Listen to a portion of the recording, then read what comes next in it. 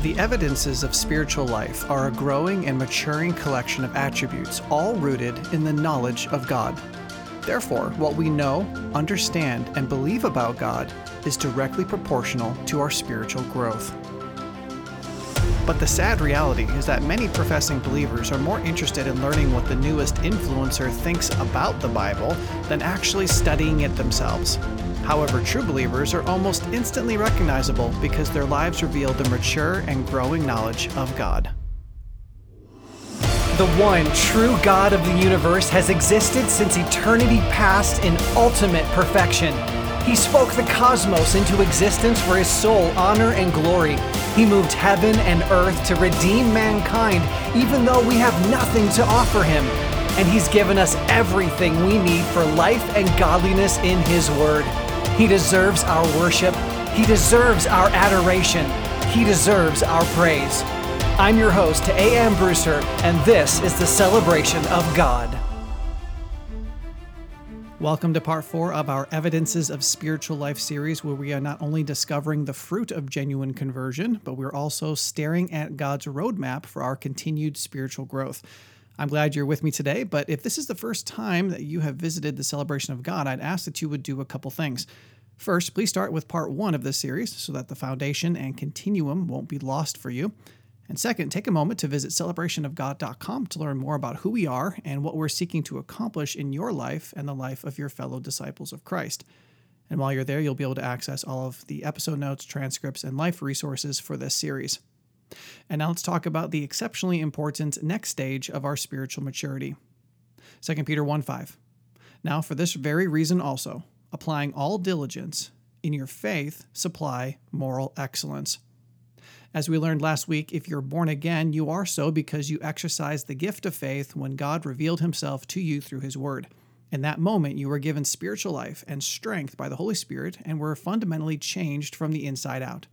That's why even baby Christians can start living morally excellent lives from day one. The righteousness of Christ was imputed to them, and the Holy Spirit started his work of conforming them to the Savior. But we all must continue to grow, and that will require that we continue to learn more about God and continue to respond to him in faith. In 2 Peter 3:18, Peter ends his letter by commanding God's people to grow in the grace and knowledge of our Lord and Savior, Jesus Christ. Number 1, the knowledge of God. As we saw earlier, the grace we need to mature in Christ comes as we are increasingly exposed to the knowledge of God. 2 Peter 1:2, grace and peace be multiplied to you in the knowledge of God and of Jesus our Lord. But we must ask, will there ever be a time when we have learned all that we need to learn? Will there ever come a time when we can stop reading and studying and memorizing and meditating on the Bible?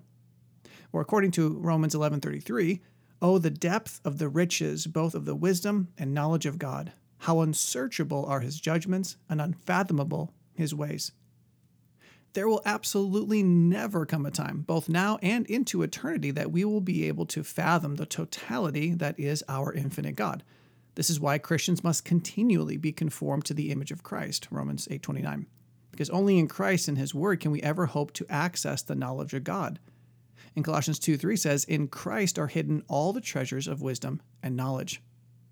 As a biblical counselor, really just as a human, I am perpetually amazed by the fact that so many Christians are okay not learning anything more about God than what they hear from the pulpit on Sunday or from their favorite podcaster.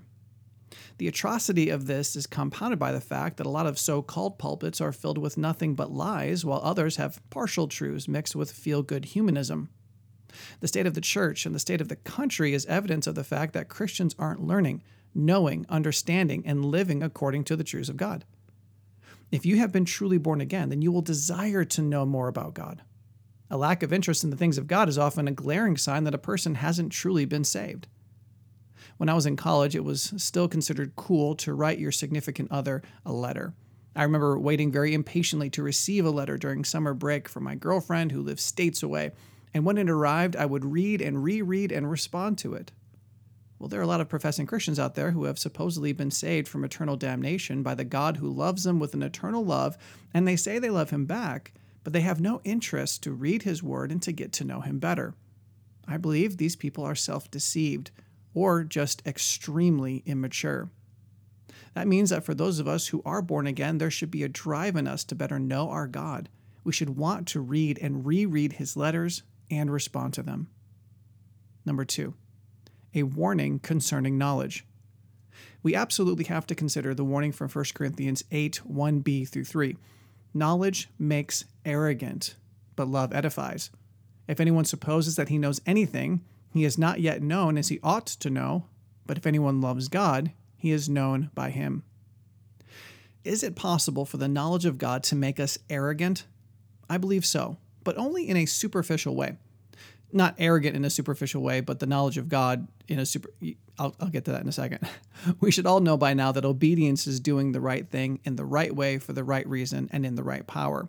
But most of our obedience is often relegated to simply doing the right thing and sometimes doing it the right way. In the same way, if our knowledge of God is nothing more than a factual collection of information concerning what God would have us do and how he would have us do it, then that knowledge can and definitely will puff us up.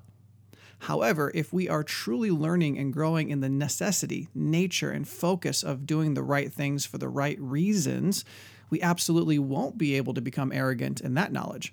To be arrogant is to reveal that we don't understand the motivation. Arrogance is blind. Pride can't see beyond its own nose. Therefore, the relationship between the knowledge of God and the love of God is directly connected. As we study, learn, and grow in our knowledge of God, it should multiply our love for God to such a degree that we fade into the background as he becomes our sole aim in life. When it comes to the evidence of spiritual life, if your knowledge of the Bible produces nothing but pride and arrogance in you, then you may very well not truly know God. There are many unsaved Bible scholars who approach the scriptures from a dry academic perspective. They know so much about it, but they don't believe any of it. And for those of us who are born again, when we study the scriptures, we absolutely must desire to know more about the God of the Bible than to simply know more about the Bible or the Christian life or a doctrine. I'm not saying we shouldn't study those things, but underlying it all needs to be a passion to know the God who has commanded the way of life and established a doctrine we happen to be studying. Number 3, the product of the knowledge of God. The Apostle Paul was once a Pharisee who hated Christ and tried to have Christians imprisoned and even killed. He knew much about the Old Testament, probably more than we do, but he was arrogant and foolish. In Philippians 3, Paul recounts part of his former life when he knew much about the scriptures, but even though he was a Jew of the Jews and quote-unquote blameless as the Pharisees understood the law, Paul proclaims in verse 7 that whatever things were gain to me, those things I have counted as loss for the sake of Christ. All of his arrogant knowledge was nothing compared to the excellencies of Jesus. As Paul learned who Jesus really was, he loved him more and more. And as Paul learned to truly love God, it affected how he viewed the knowledge of God and the knowledge he had accumulated his whole life. In Philippians 3:8, Paul says, I count all things to be loss in view of the surpassing value of knowing Christ Jesus my Lord, for whom I have suffered the loss of all things. There's absolutely nothing in this life that can compare with knowing the Lord. In fact, Paul said that all of his accomplishments before Christ were nothing but rubbish, a Greek word that can be used of human excrement. Paul's highest desire was that he may be found in him, not having a righteousness of my own derived from the law, but that which is through faith in Christ, the righteousness which comes from God on the basis of faith, that I may know him and the power of his resurrection and the fellowship of his sufferings, being conformed to his death, in order that I may attain to the resurrection from the dead. Paul's knowledge of the law produced a human righteousness in his own power, but Paul describes that the knowledge of Christ produces the following 5 things. A, the righteousness which comes from God. Though we may experience a level of moral excellency in our lives when we are born again, it's the knowledge of Christ that enables us to grow in our righteousness. If you feel stuck in your Christian life, like your spiritual maturity has plateaued, it's likely because you have stopped truly studying the Word to better know God. You may be studying it to learn more stuff, but you aren't studying it to really know the God who saved you. Letter B, the power of his resurrection. If you have been resurrected with Christ, that same power is yours to grow in Christ. If you would describe your walk with God as anything but powerful, that should give you pause. If you are born again, I'm not suggesting that you will always feel up to the task. No. The reality is that whether you're saved or not, we cannot do anything God wants us to do in our own power. However, through his strength, we can do all things to which he has called us. Letter C, the fellowship of his sufferings. I'm just going to come out and say that a professing believer who's doing everything they can to avoid suffering in this life, especially the suffering associated with being a Christian, likely isn't born again. Their focus is on themselves and their comfort. Of course, I'm not arguing that the life of a Christian is one of masochism and self-flagellation. We should be wise enough to avoid hurting ourselves, but the things we cannot control, like persecution, are things that we shouldn't inherently be trying to avoid. In fact, we should be living a life so similar to Christ that it would make all the sense in the world for scoffers and scorners to hate us in the same way they hated him. And that leads to letter D, being conformed to his death. Are you willing to die to self and to put to death the deeds of the body? If not, then you likely do not have spiritual life. But if we do have spiritual life, the more we learn about God should motivate us to be conformed to his death by crucifying the sinful flesh within our hearts. And the final thing Paul notates in this passage that comes from the knowledge of God is, letter E, the resurrection from the dead. The knowledge of Christ produces the righteousness of Christ by the power of Christ, that we may be experiencing the suffering of Christ that leads to the death of Christ and the resurrection of Christ. In the same way the knowledge of God encompassed the entirety of Christ's earthly life and helped him glorify God in it, the knowledge of God will do the same for us. But knowing Christ doesn't just teach us truth, it also gives us, letter F, the ability to battle lies. 2 Corinthians 10, 3-5 reads, "For though we walk in the flesh, we do not war according to the flesh. For the weapons of our warfare are not of the flesh, but divinely powerful for the destruction of fortresses. We are destroying speculations and every lofty thing raised up against the knowledge of God, and we are taking every thought captive to the obedience of Christ, and we are ready to punish all disobedience whenever your obedience is complete." The phrase walking in the flesh doesn't refer to living according to the lusts of the sinful flesh. It refers to simply being alive in their mortal, pre-glorified bodies. This should give us hope that what was described next in the verse is something we can have and experience now. I also want to focus in on the word fortresses. This Greek word is used only once, and it's in this passage, but it refers to a physical stronghold or a military garrison. However, Paul is using it metaphorically to refer to areas in our thinking that stand in opposition to the knowledge of God.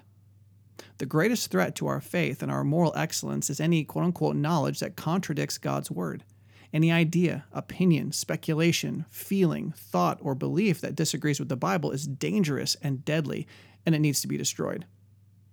In verse 5, we see two important sides of the same coin. In order to grow in our knowledge of God, we must first destroy the speculations that contradict God's truth, and second, take every thought captive to the obedience of Christ.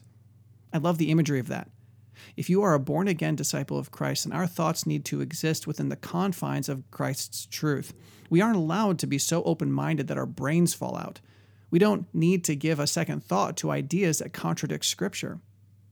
I recently posted something on Instagram and had someone tell me I had to, quote-unquote, get with the times.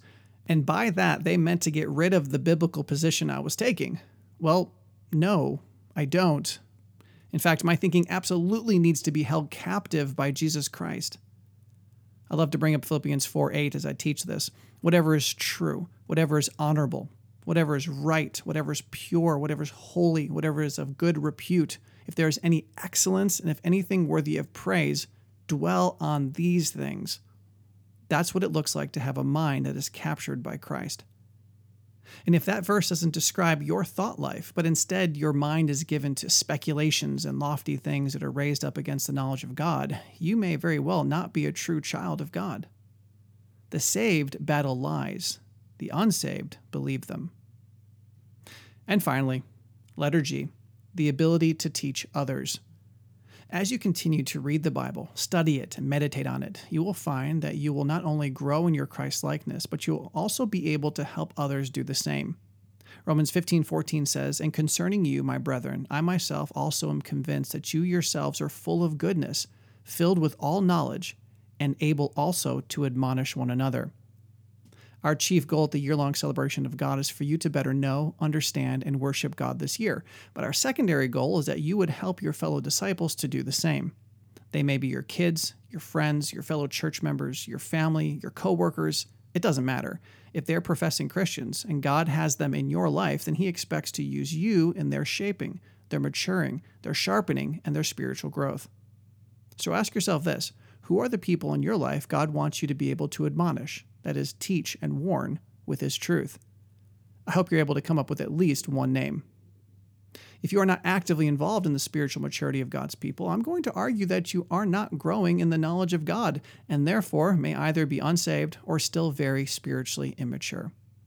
But as you mature in Christ, you will be admonishing His people in your life. Please share this episode on your favorite social media outlets, and never hesitate to reach out to us at counselor@celebrationofgod.com. And join us next time as we seek to better know, love, and worship God, and help the people in our lives do the same. To that end, we'll be discussing the spiritual necessity of self-control. If you want to know God better, celebrate Him more, and help the ones you love to do the same, subscribe to this podcast and visit celebrationofgod.com to learn more about this dynamic discipleship resource. And remember, the Celebration of God is a listener-supported ministry.